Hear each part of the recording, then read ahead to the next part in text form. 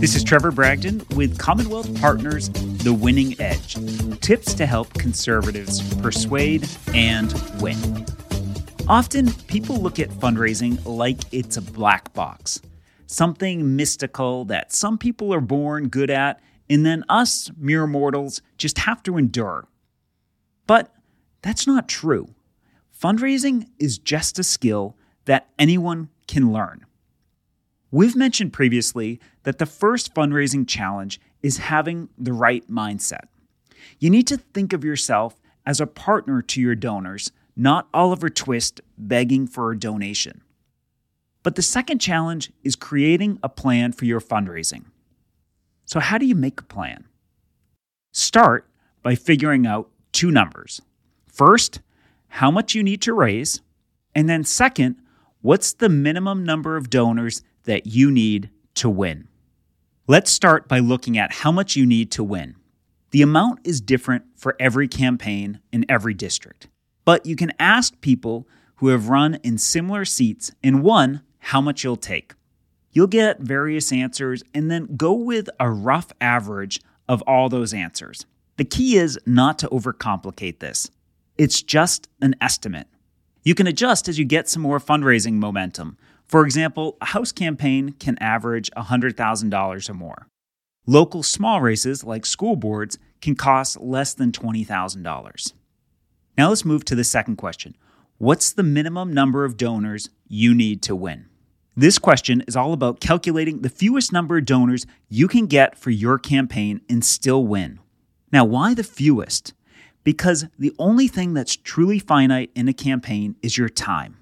While it's great to be fundraising, it's more important to be out talking to voters. The more time you can talk to voters instead of fundraising, the more votes you'll win. Let's look at an example. If you need to raise $100,000 for your campaign, how many donors do you need? With no campaign fundraising limits, like in PA, the minimum number of donors is actually one. You could only have one person write a $100,000 check. However, realistically, you need to have more than one. An easy back-of-the-envelope estimate is to use the $3,300 federal campaign contribution limit. This is the limit of what you can raise from an individual person if you're running for president, Senate, or Congress. How many donors do you need to raise $100,000? You simply take $100,000 and divide it by 3,300. And the result is you only need 30 donors. Think about that for a second. You could raise $100,000 from just 30 people. The key is to focus on those potential donors who can give a large donation and then always ask a potential donor for the maximum amount. Don't put a limit on them. You don't know how much they can give, so ask and let them decide. When there is no contribution limit, an easy way to maximize donations is to ask for a range. You could end your pitch with an ask like this.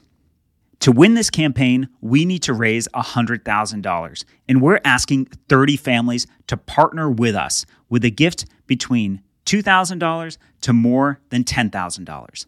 Will you be one of the 30 families to make this happen? Then pause and wait for them to reply.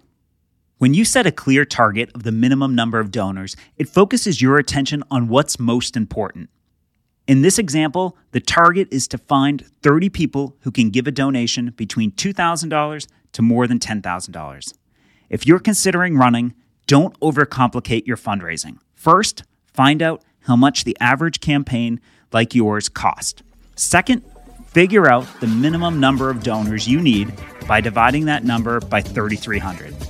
And finally, use a range to ask potential donors. Do this, and you'll be well on your way to raise the money you need to win.